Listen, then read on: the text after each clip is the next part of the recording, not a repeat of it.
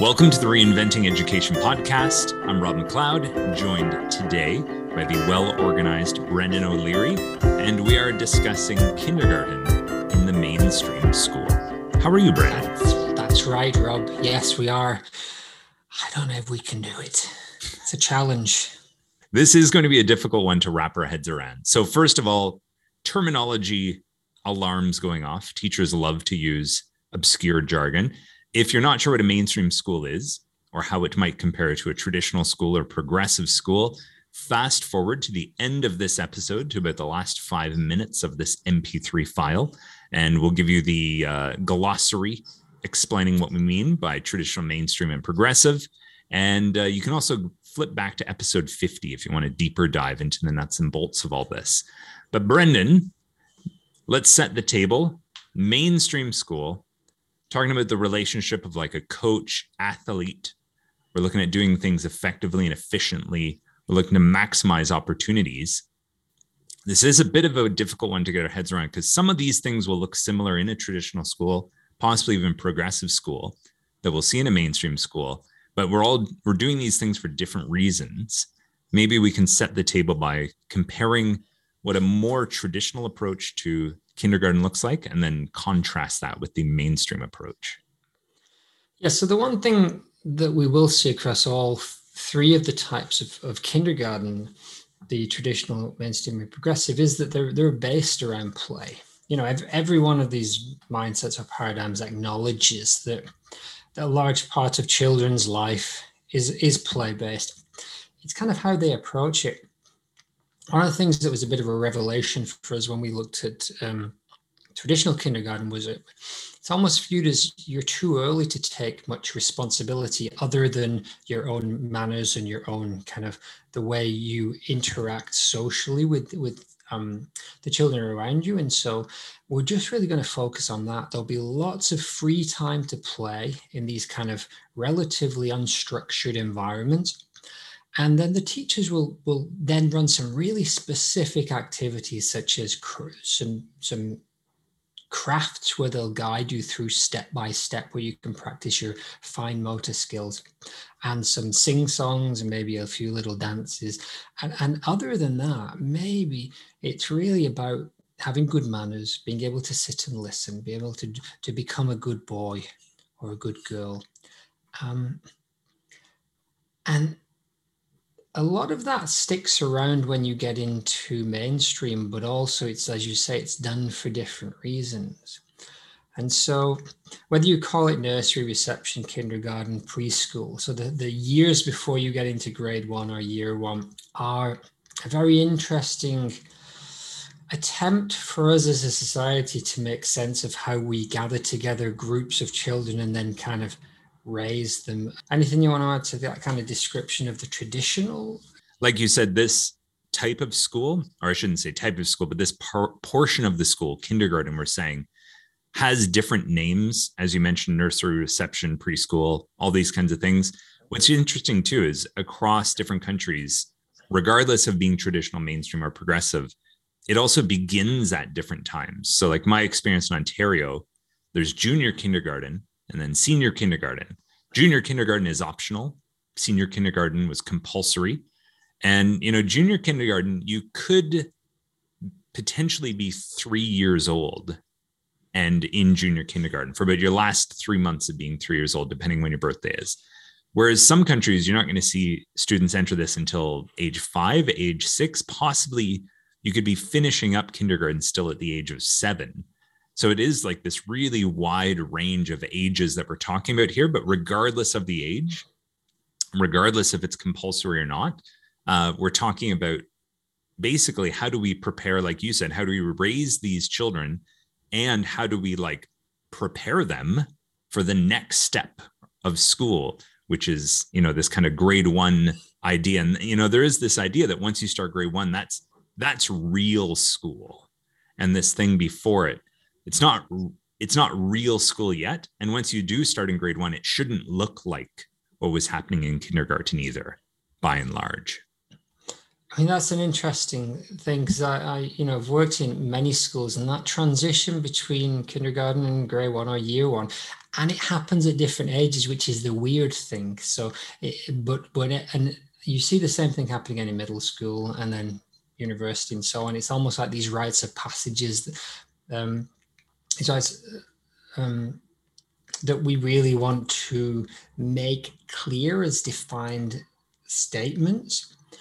Um, But the thing is, when we get into the kindergarten, the kids themselves are going through massive amounts of development, which means that you just can't do the same thing with the 3-year-olds as you can with the 5-year-old. Unlike like grade 4 and 5 and 6 are quite similar, and grade 10 and 11 and 12 quite similar in many ways. Of course, there are big differences in going through adolescence, and all of those things are huge changes too. But the difference between a 3-year-old coming in and a 6-year-old leaving is unbelievable. They're just going from being toilet trained and barely able to move around without falling over or throw tantrums, all the way up to being almost reasonable human beings at 7 years old, possibly. I've been looking at this guy called Kohlberg's moral kind of development, and it's the kind of a spiral idea of like basically 2 steps forward, 1.5 steps back. And so like the 2-year-olds are starting to look a little bit more reasonable, that by 2.5, they've gone back into throwing like the violent fits and demanding everything. And at 3 again, they're kind of, back to having some patience, maybe being social a little bit. Just the task of being those teachers that are able to take those kids through those steps is immense. And then seeing how that reflects your or the school's mindset. So coming into the mainstream mindset, and we're looking at what you might see in that classroom is this idea of station. So that term play-based, which, as we said, all kindergartens essentially are play-based, but I think it's the mainstream word that starts to use that terminology of play-based, where we will actually design little stations, and maybe they're very open, such as it's just a water station where the kids can play water, sand. Maybe it's a little bit more structured, like there's a dress-up area that's kind of designed to be a doctor's surgery or something like that. And then all the way up to quite instructed, more formal educated stuff, which might be a craft-based or an arts-based. And as we'll talk about a little bit later, even going into things like phonics and math skills.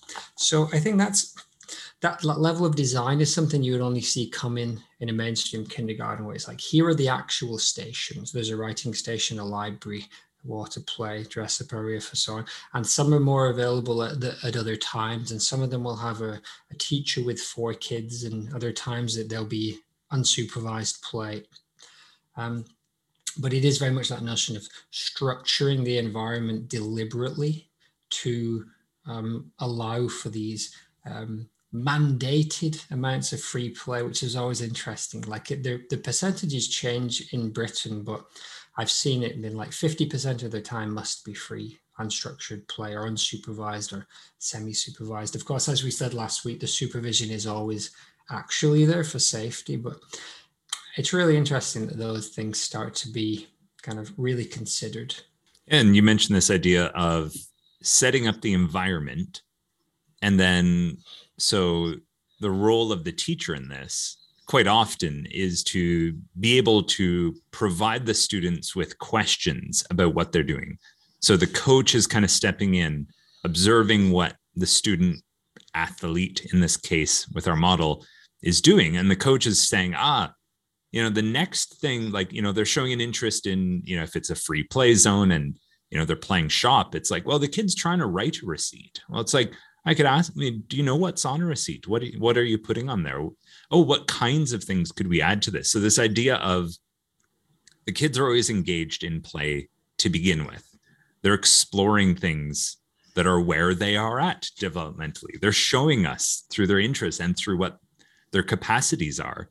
And then it's that kind of job of the coach to see that, analyze it, and then find, what could be the next push that's not too easy, not too hard, but right where this kid's at, almost to like keep them in like a flow state of like making their play more complex or bringing more factors into it. Is that a fair assessment of that? Yeah, absolutely. We talk about that zone of proximal development idea, just pushing them on a little bit more than they would do by themselves. And I think what we'd see in the mainstream is you get this idea of developmental milestones coming in. So the Ontario curriculum is a very popular one. We use it in our school, and the early years in Britain as the foundation stage kind of developmental milestones. And so what would happen is the teacher is trying to kind of set up the environment and guide the kids in that kind of direction. It's not as specific as the taught objectives that you would get in a mainstream elementary school or primary school. But still, what's going through the teacher's mind is which of these curriculum kind of developmental milestones are they hitting now, and where can I kind of like nudge them in that direction? Oh, I'd like them to do something a little bit more to do with kind of role play, or to push them in the realm of more gross motor skills and fine motor skills practice and so on. So yeah, and it's very conscious. It's not as you might get in I guess both the traditional and progressive, where it is more going with one of the adults or the children's kind of desires and aims. This is more like, as with everything in mainstream, the curriculum's in the background kind of running the show a little bit, and you're kind of nudging them in a direction that will help to achieve those aims.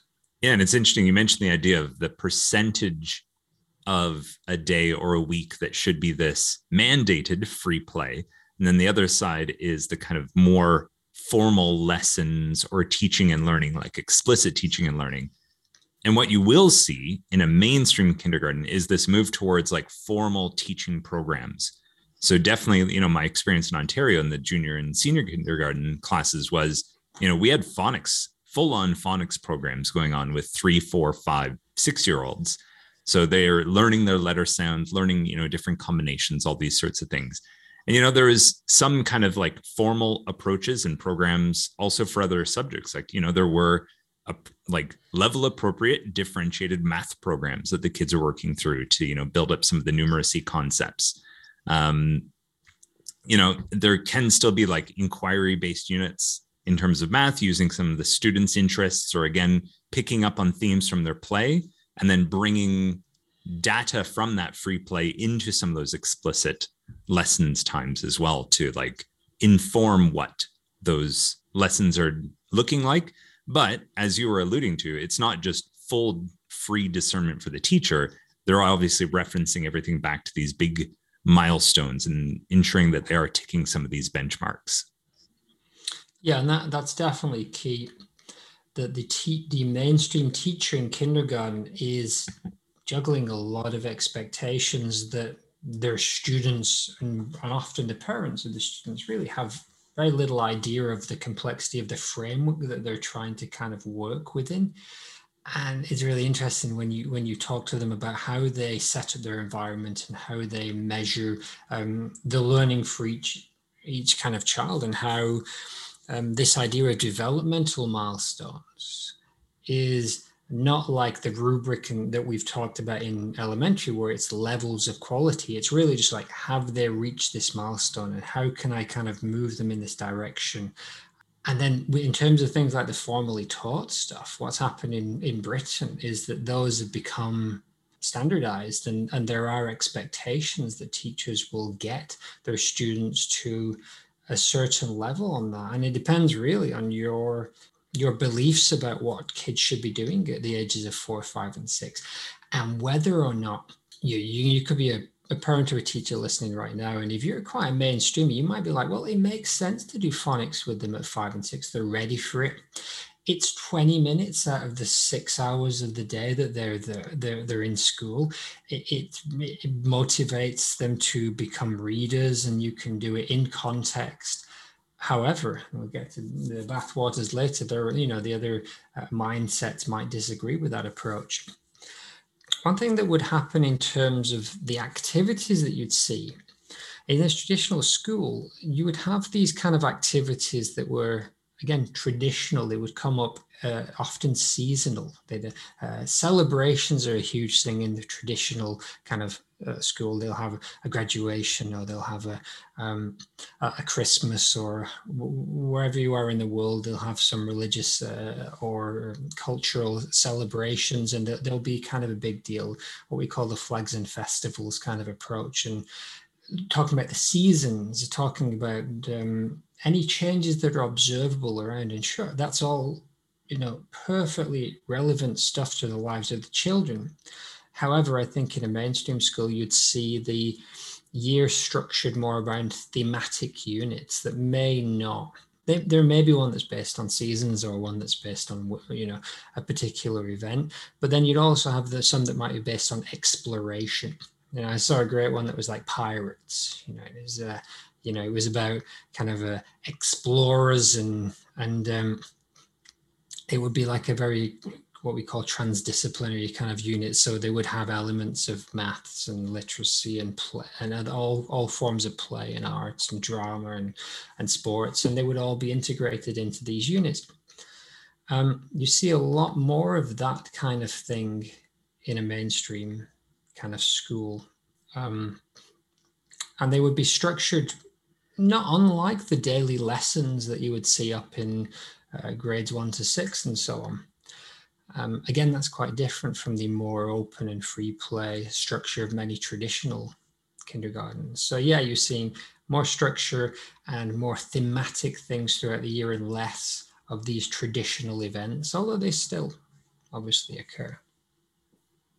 Yeah, and speaking of differentiation, the interesting part about a mainstream philosophy of kindergarten is this idea of a head start. And the idea that we can reach ahead in the curriculum or into years ahead and bring back a higher level of difficulty. That's fair game if a child shows they have an interest and an ability and a capacity for this. We're going to find that out through our assessments and through some data. But the traditional kindergarten teacher might, play with an idea that a kid can have some more difficult math work or something like that. But there'd always be this idea of like, well, you'll do that in grade 1, or you'll do that in grade 2. That's coming. We don't have to do that now because it has its time and its place and it's on its way. Whereas the mainstream kindergarten teacher basically sees that anything that can be done as an opportunity to give you as an individual a head start on things that's based on your individual capacity is fair game. I've seen this with kindergarten and grade 1 teachers, who in Ontario had kids working on the grade 4, grade 5 curriculum, math expectations and these sorts of things. Kids at these ages reading books that you wouldn't expect students to read until grades 2 or 3, grades 4, this kind of a thing. So this idea of these benchmarks as like, I don't think a traditional teacher would call them barriers. That's kind of my mainstream bias sneaking in here. But there is this idea that there's nothing that's going to be withheld from you for the sake of tradition. We're going to basically bring anything to the table that you show you are ready for. And we can jump you up as far ahead in the school as you show the capacity for. Yeah, absolutely. And I think, not to strawman the traditional kindergarten, I think in a traditional kindergarten or school, if an exceptional student leaps out, then I think a teacher does work with them. I just think that in a mainstream kindergarten, that it's a more gradated kind of approach to it. So it's not going to be just the one highly exceptional student. There's going to be a few kids that are way above, and then there's going to be a few kids that are pushing on, and then a few kids that are going to need a little bit more extra support in even those basic developmental milestones. And that's just built in from day one in the mainstream approach. This ties into the notion of assessment. And so in a again, not wanting to strawman the traditional kindergarten, but there aren't really the standardized or the expected developmental milestones. Now, a kindergarten teacher would know some of these things, and the red flags would go off if the student wasn't making the developmental milestones in terms of social, in terms of say, toilet training, in terms of motor skills and general behavior. But what's different in the mainstream is it's written. It's written, it's expected, and in many places there are kind of like checklists or reports that are written to show which of these developmental milestones are being met and which are not. Like I said before, most places, especially in Britain now, you'd have baseline tests in maths, in phonics, in other communication skills. And what's happened in Britain in the last year or two is that those standardized tests that happen in what we call reception, so the kids are 5 years old, they are then used to extrapolate forward for several years for projected scores. So there's some really strict kind of assessments going on, both in the very specific phonics and maths, but also in the broad aspects of physical and social development. And as we've said many times, mainstream school does start to bring parents into the discussion a little bit more. In the traditional, there are, parent-teacher conferences or report cards where every 6 months or 12 months, the parents will get a little bit of information. And if you're spoken to outside of that, it might not necessarily always be a good thing. I think in the mainstream now, there is much more communication with parents, especially in the era of digital portfolios. We have a Seesaw portfolio.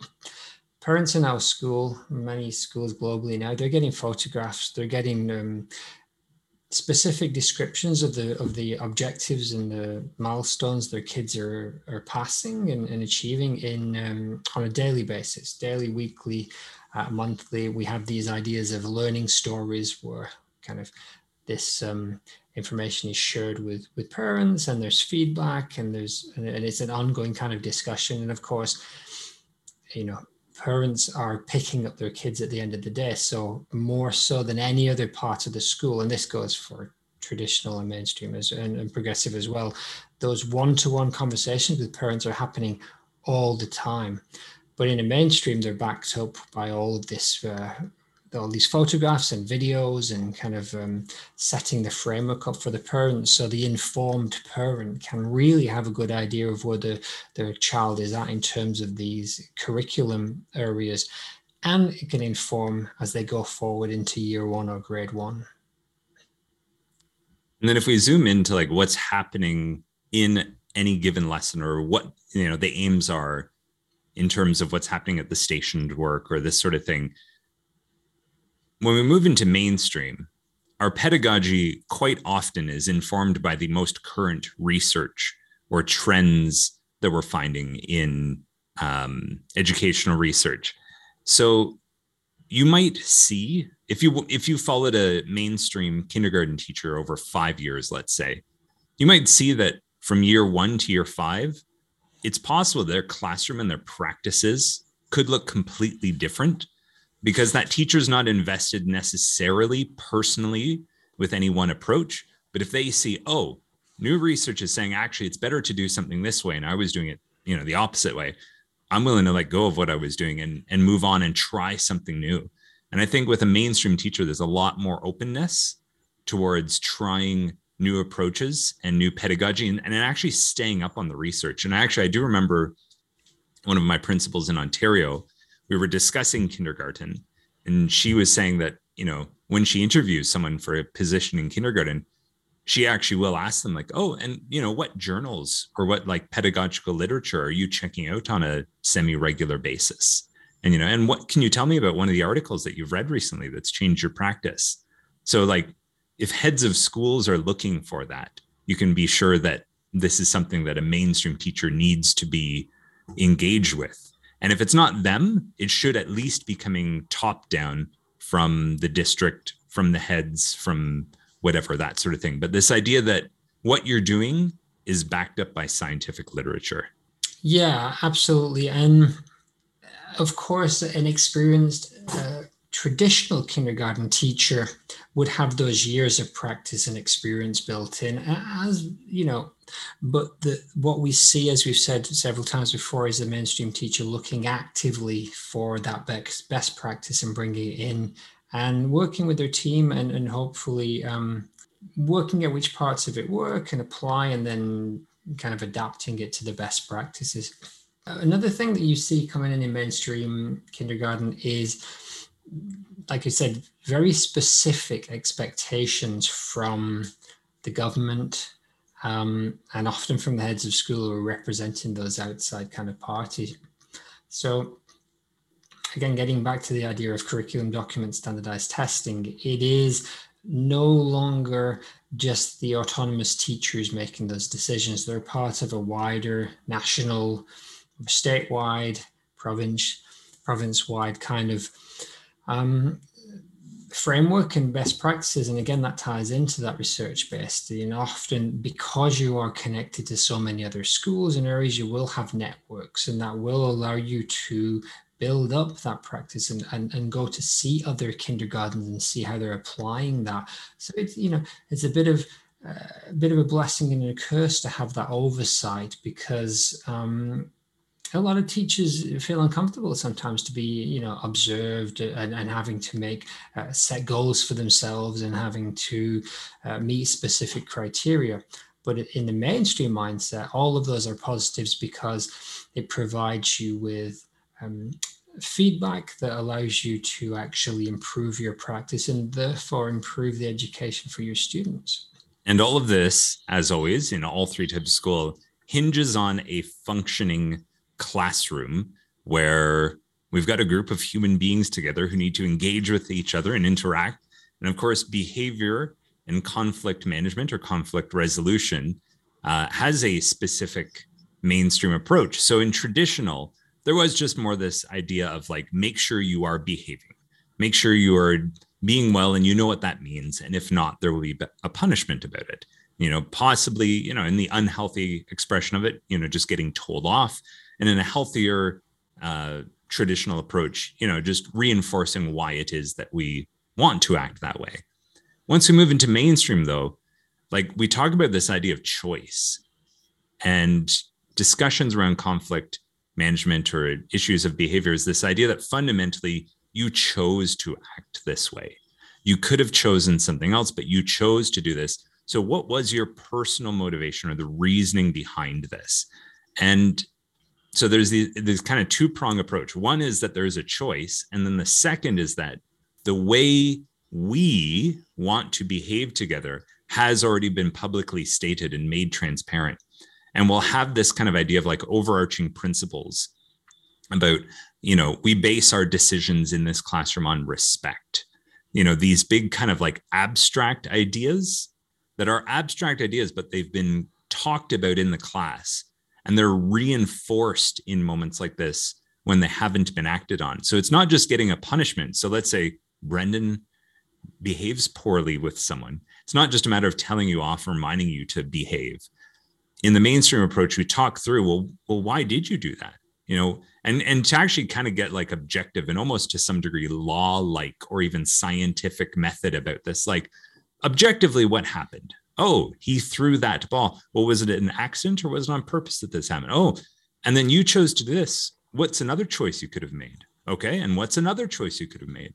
What's another choice? And now let's rank those three choices. Which one would have been the best for you to do? Cool. What might that have looked like if we would have tested this out? This kind of ongoing inquiry about why it is that we do things, and then connecting it to basically, talking to the kid like they're an adult and just say, well, we make our decisions based on these, overarching principles or values. What would a different decision have looked like had you done that? And I would say that's one of the most controversial areas. We will get into the babies in bathwater soon, but all of these are a really hot topic because, oh man, if how your 3-year-old, 4-year-old, 5-year-old is raised in your home, parents are all new to this, right? It's like there's no guidebook going in, and then we deal with a teacher who is an expert in this area.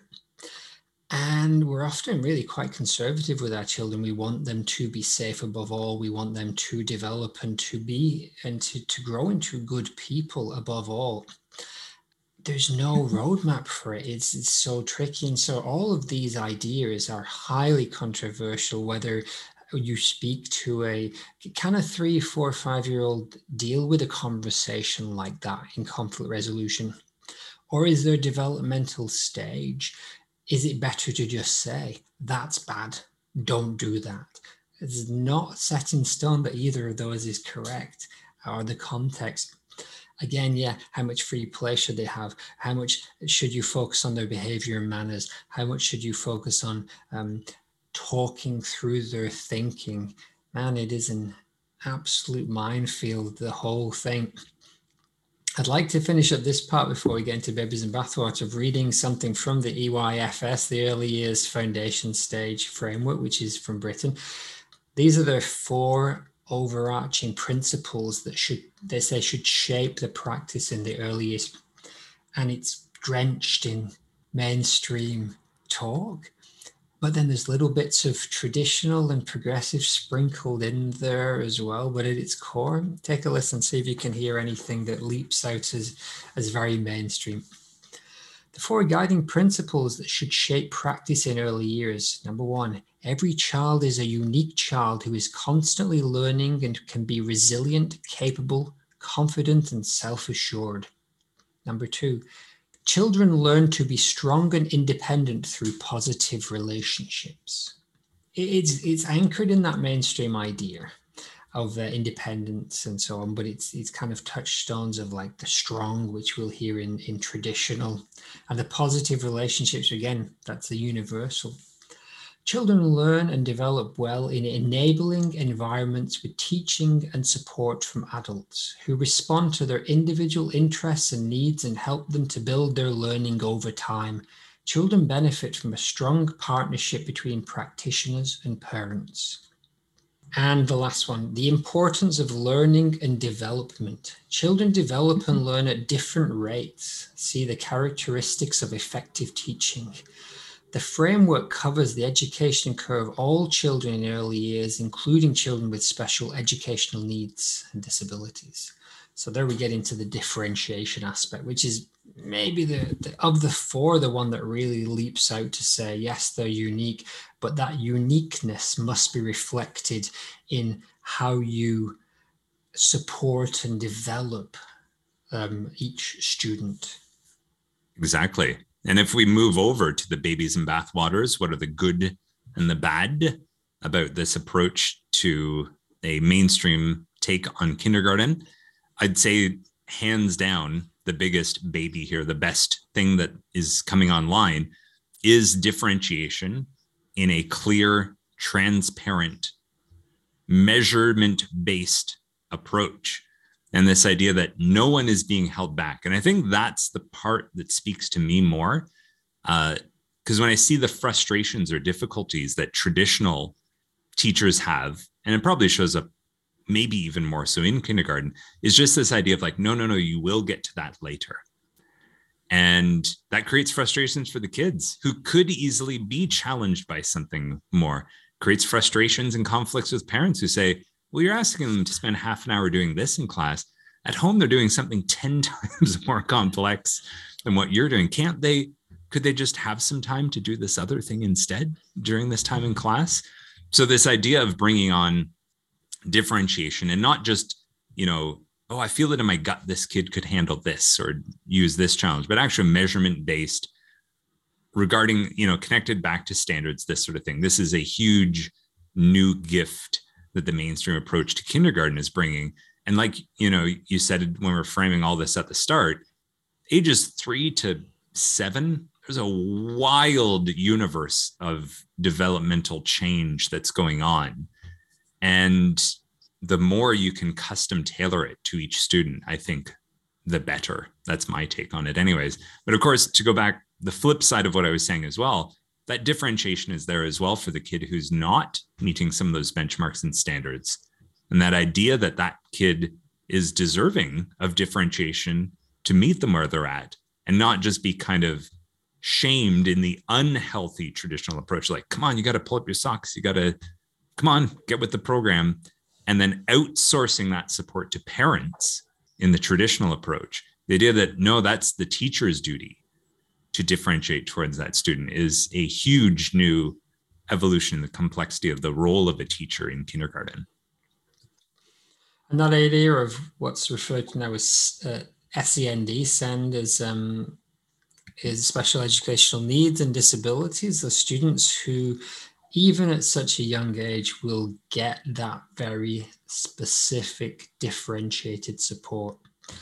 The notion that we recognize right from birth that some children will have these needs and we do want to support that. That's very much stemmed from the systematic approach of the mainstream. And how is that done? And how are you going to employ people in your school who that is their specific role? Yeah, that is definitely, I mean, this applies to the whole of school, but this idea of not just differentiating, but yeah, differentiating for a very wide range of needs.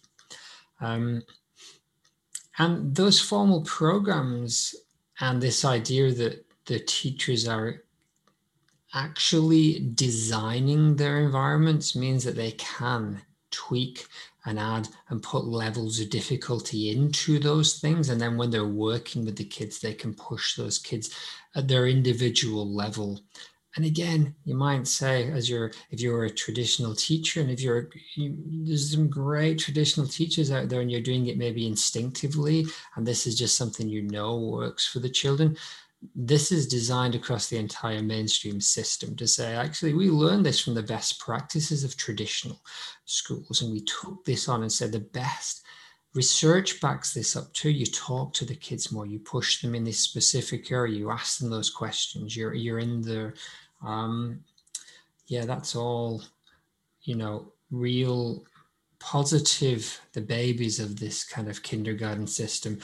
The environment is set up, the structure, the system is set up to allow the teacher to support that student again in that zone of proximal development, the next little bit that they can't do by themselves. So lots of positives. And, one we didn't have on our notes there is, I think, just also this idea, at least from my experience in Ontario, Germany, and Belgium, in a mainstream kindergarten classroom, it's a really positive environment.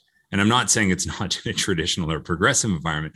There's this kind of idea that this should be a really friendly, enjoyable place to be, and, psychologically safe for the child. There's no angry teacher telling them off like you might see in a kind of straw man traditional approach, but just this idea that this is a really positive place and you can be celebrated for who you are and where you're at now. And we're certainly willing to help push you along as much as possible, but you're welcome here for who you are, regardless of your educational needs, regardless of, your abilities and all that sort of stuff. You're welcome here. And of course, traditional and progressive are going to have that too, but I think it becomes even more of a focus, at least in my experience from the mainstream classrooms I've seen in kindergarten.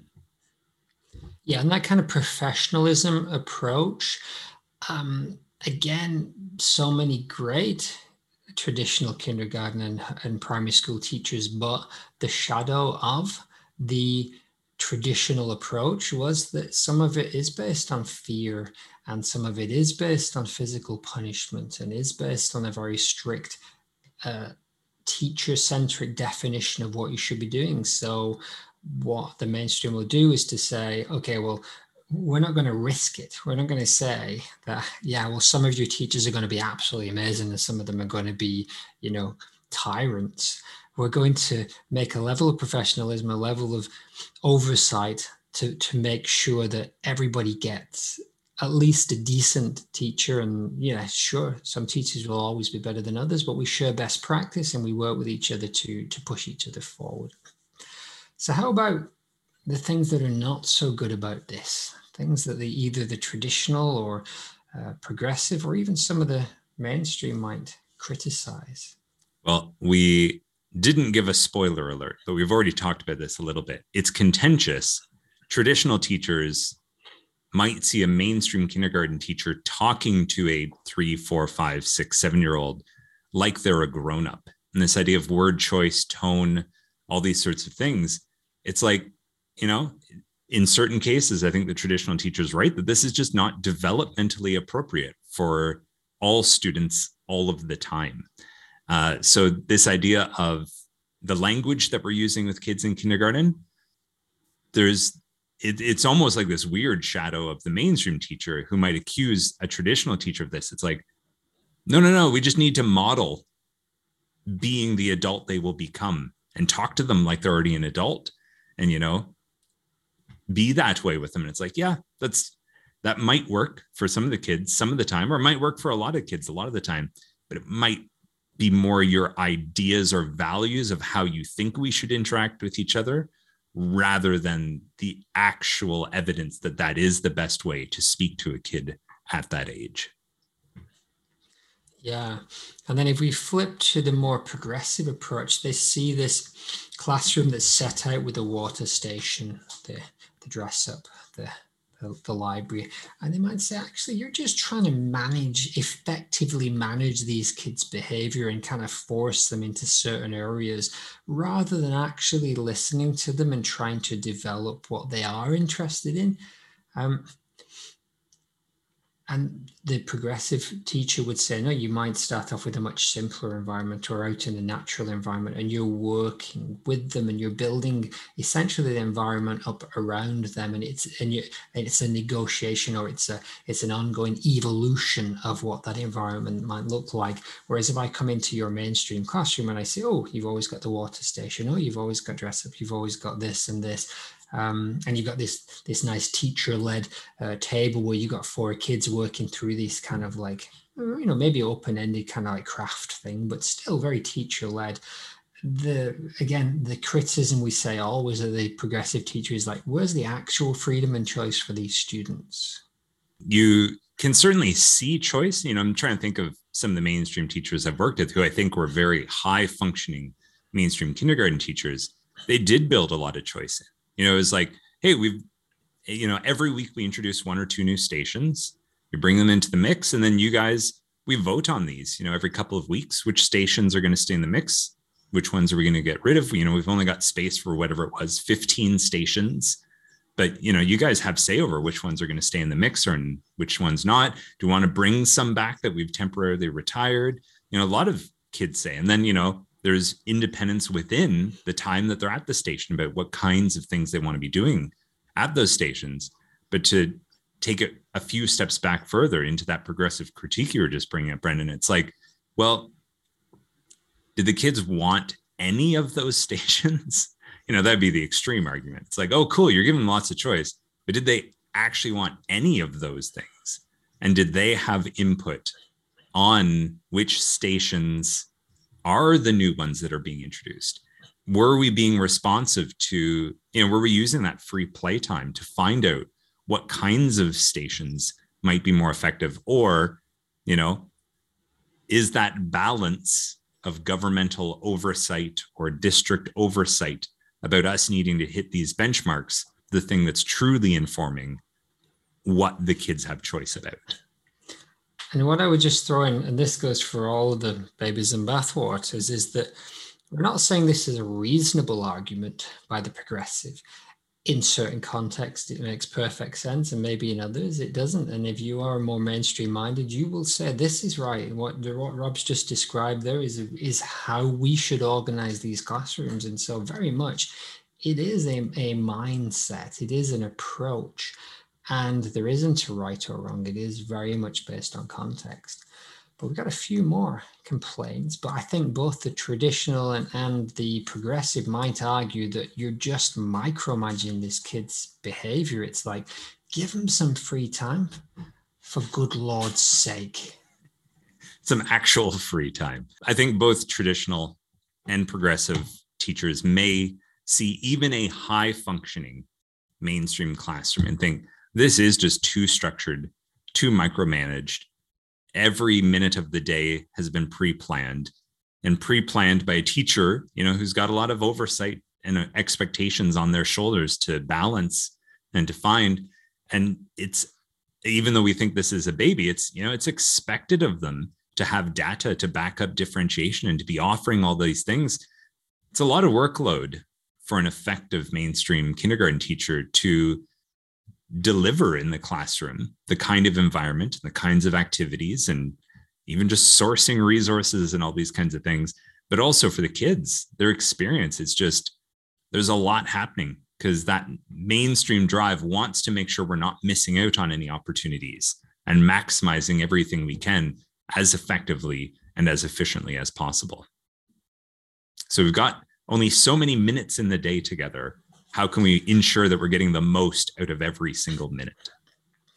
And I would say that really reflects on the teacher's workload, as you've hinted at there. This idea of creating learning stories or like documenting what 20 or 30 children are doing with so many curriculum objectives, like the Ontario one has, probably close to 100 curriculum objectives, some of which are quite broad, such as express their ideas, in words or whatever. It's like, and the teacher is constantly trying to work, can I document this? Does this photograph come here? And I've seen so many different variations on it where, people have got like a scanner where they'll scan and it's automatically tagging the kid's work and goes off. And it's like, wow, is this necessary? Is this level of documentation of these children's lives necessary? What's a reasonable amount that celebrates what they've done, assesses where they're going,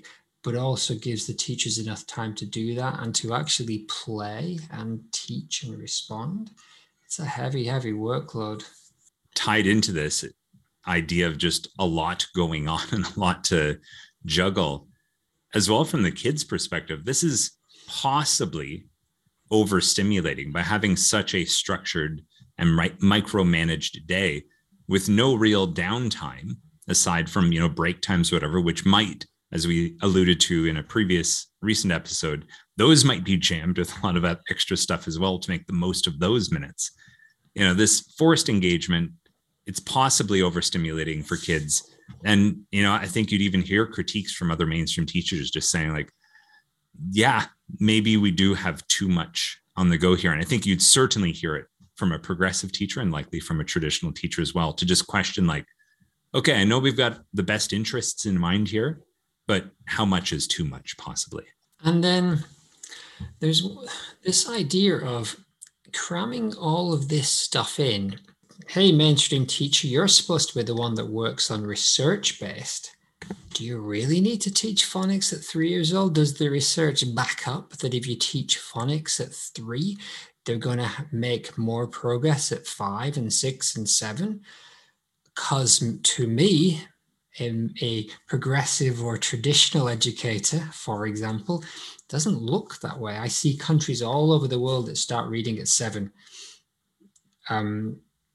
And the kids move on, and by the time they're 11 and 12, they're equal in terms of their academic progress. If you look at those PISA scores, it's not like the countries that start teaching phonics and maths at 4 are above and beyond. Some are, and some are not. You see some of the European countries that might start at 7. You see some of the countries that start drilling math at an earlier age, and they actually, by the time they're hitting 16, 17, all of the other factors have started to make a major play. And this is one of the criticism of these Head Start programs that invest heavily in preschool children, trying to get them to read. There's a very noble aim, and it does look like it's working in the earlier years, but my understanding of the research shows that those benefits don't necessarily carry on past upper primary and into secondary school. Maybe there are other programs that need to back that up, but the thing is that if you're investing all of the money in that area and it's not having the effect, then maybe your mainstream approach isn't quite working. And again, it's a very nuanced argument. I'm giving a really simplified view, though there's much more to it, but it's like, do you really need to start this stuff at this age? Yeah, and we always come back to this idea in the mainstream that we're balancing what's most efficient and what's most effective. And I think the mainstream might say, well, this is effective, giving them this head start or introducing phonics when they can do it at age 3 or 4. Sure, we could wait until 7, but it's maybe a missed opportunity if they could already do it now. I think that's kind of the like knee-jerk mainstream reaction to it. But like we're saying is like, well, you can start it at age 7. And sure, if you've got a 7-year-old who's still learning their phonics, maybe they don't look so great compared to a 3 or 4-year-old who already knows these phonics. Sure, at face value, that seems like a big difference. But like you're saying, by the time we hit 15, 16, 17, and those two kids level out to essentially the same anyways, we could go back and say, well, we spent, 3 or 4 years from age kind of 3 or 4 to 7 doing stuff that these other kids picked up in a fraction of the time at a later age because it was more developmentally easy for them to pick it up quicker. What could we have been spending that 3 or 4 years on instead that may have had some other kind of positive benefit for them? Yeah. And those millions of dollars. One of the arguments in the mainstream that I've heard is that the Head Start program, that money used to actually support families in lower socioeconomic areas, might have actually longer term positive benefits that are broader and more underlying, rather than these very specific programs, on academics. A lot of complexity and way more than I know about this area, but we've given it our best go, Rob. How did we do? We started this with you doubting we could pull it off. I think for two chaps that spent some time in kindergarten, I've never taught it. Long term, of course, I've done other lessons in there, and as a coordinator, I spend time in there regularly working with the kids, and I'm always in awe of the teachers and how they work with their students. I'm far from an expert in the pedagogy of kindergarten, so that's my 2 cents. And if you're a kindergarten teacher out there, we'd love to have you on and talk. We had Mark on a little while ago, Mark White, who works at my school, and he gave his specific perspective on what he calls play responsive learning, which is arguably quite progressive leaning. And yeah, if you're out there and you want to critique our views or expand on them, we'd love to have a chat with you about it. Yeah, I agree. It'd be interesting to get someone who's had more experience. It's been quite a while for me. I had 2 years in Ontario on the periphery, teaching a handful of classes in junior and senior kindergarten, as well as senior kindergarten / grade 1 in one group, which that's an interesting idea. The idea that you can have the kindergarten groups together, but you can also have a mixed class of senior kindergarten and grade 1 students, and the advantages that may pose for both groups of kids. Like I know in my heart, I was never a true kindergarten teacher, the homeroom teacher who's there all the time with them. I was there for 1 or 2 periods in a row, once a day. If you're in there full time, it's a whole other universe, that's for sure. And a lot of respect for kindergarten teachers. For me, growing up in Canada, the typical primary school was kindergarten to grade 8. And it was always kind of seen that those in kindergarten and those in grade 8 had the 2 toughest jobs, because you're at those kind of like developmental edges of like, you got to be in kindergarten, the one who's going to like bring them into this system. And then by grade 8, you're dealing with, pretty full on adolescence. Like, hey, I'm done with this and I'm ready for the next step. And like, yeah, how are you going to keep people on the same page? And it's almost like the same problems mirrored each other, but just with 8 years difference, with a totally different internal and social framework. Yeah, believe me, as a parent of children of those ages, a lot of similarities between the 3-year-olds and the 15-year-olds. So where are we going next? Well, speaking of relationships, communication, the next step that we're going to take on this journey into exploring the nuts and bolts of the mainstream approach is the teacher. Let me try that again. Teacher-parent relationship. So what's the role of a parent? What's the role of a teacher, and how do they interact with each other? And what are their roles, or the kind of agreed upon social relationship between them? I'm looking forward to it. So I'll see you in a few Earth weeks for that one. Listeners out there, don't be afraid to get in touch. Reinventing Education Podcast, all one word. reinventingeducationpodcast@gmail.com. And if you were looking for the nutshell, the last 5 minutes glossary of our terminology, it's just about to begin. Thanks, Brennan. Thank you. Bye. And now, time for the Reinventing Education, 3 types of school in a nutshell. If you're new to us, hopefully this is a helpful guide to navigate some of the terminology we use on our podcast. All right, so every school and every educator is in a tug of war, and we're pulled in 3 different directions. Each of the 3 directions has its own definitions about what makes for a good education. But this tug of war is difficult to notice because the 3 directions to education each use the same vocabulary, but each of the 3 directions has their own definitions for what that vocabulary means. So let's characterize these 3 approaches with the following names: traditional, mainstream, and progressive. And let's connect each to its relationship between a student and teacher. So traditional uses a master and apprentice model. Mainstream uses coach and athlete model. And progressive uses a counselor and counseled model. Now, these 3 approaches to education would agree on the surface that education has the same 3 aims. Those 3 aims of education are for occupational preparation, the cultivation of citizenship, and self-development.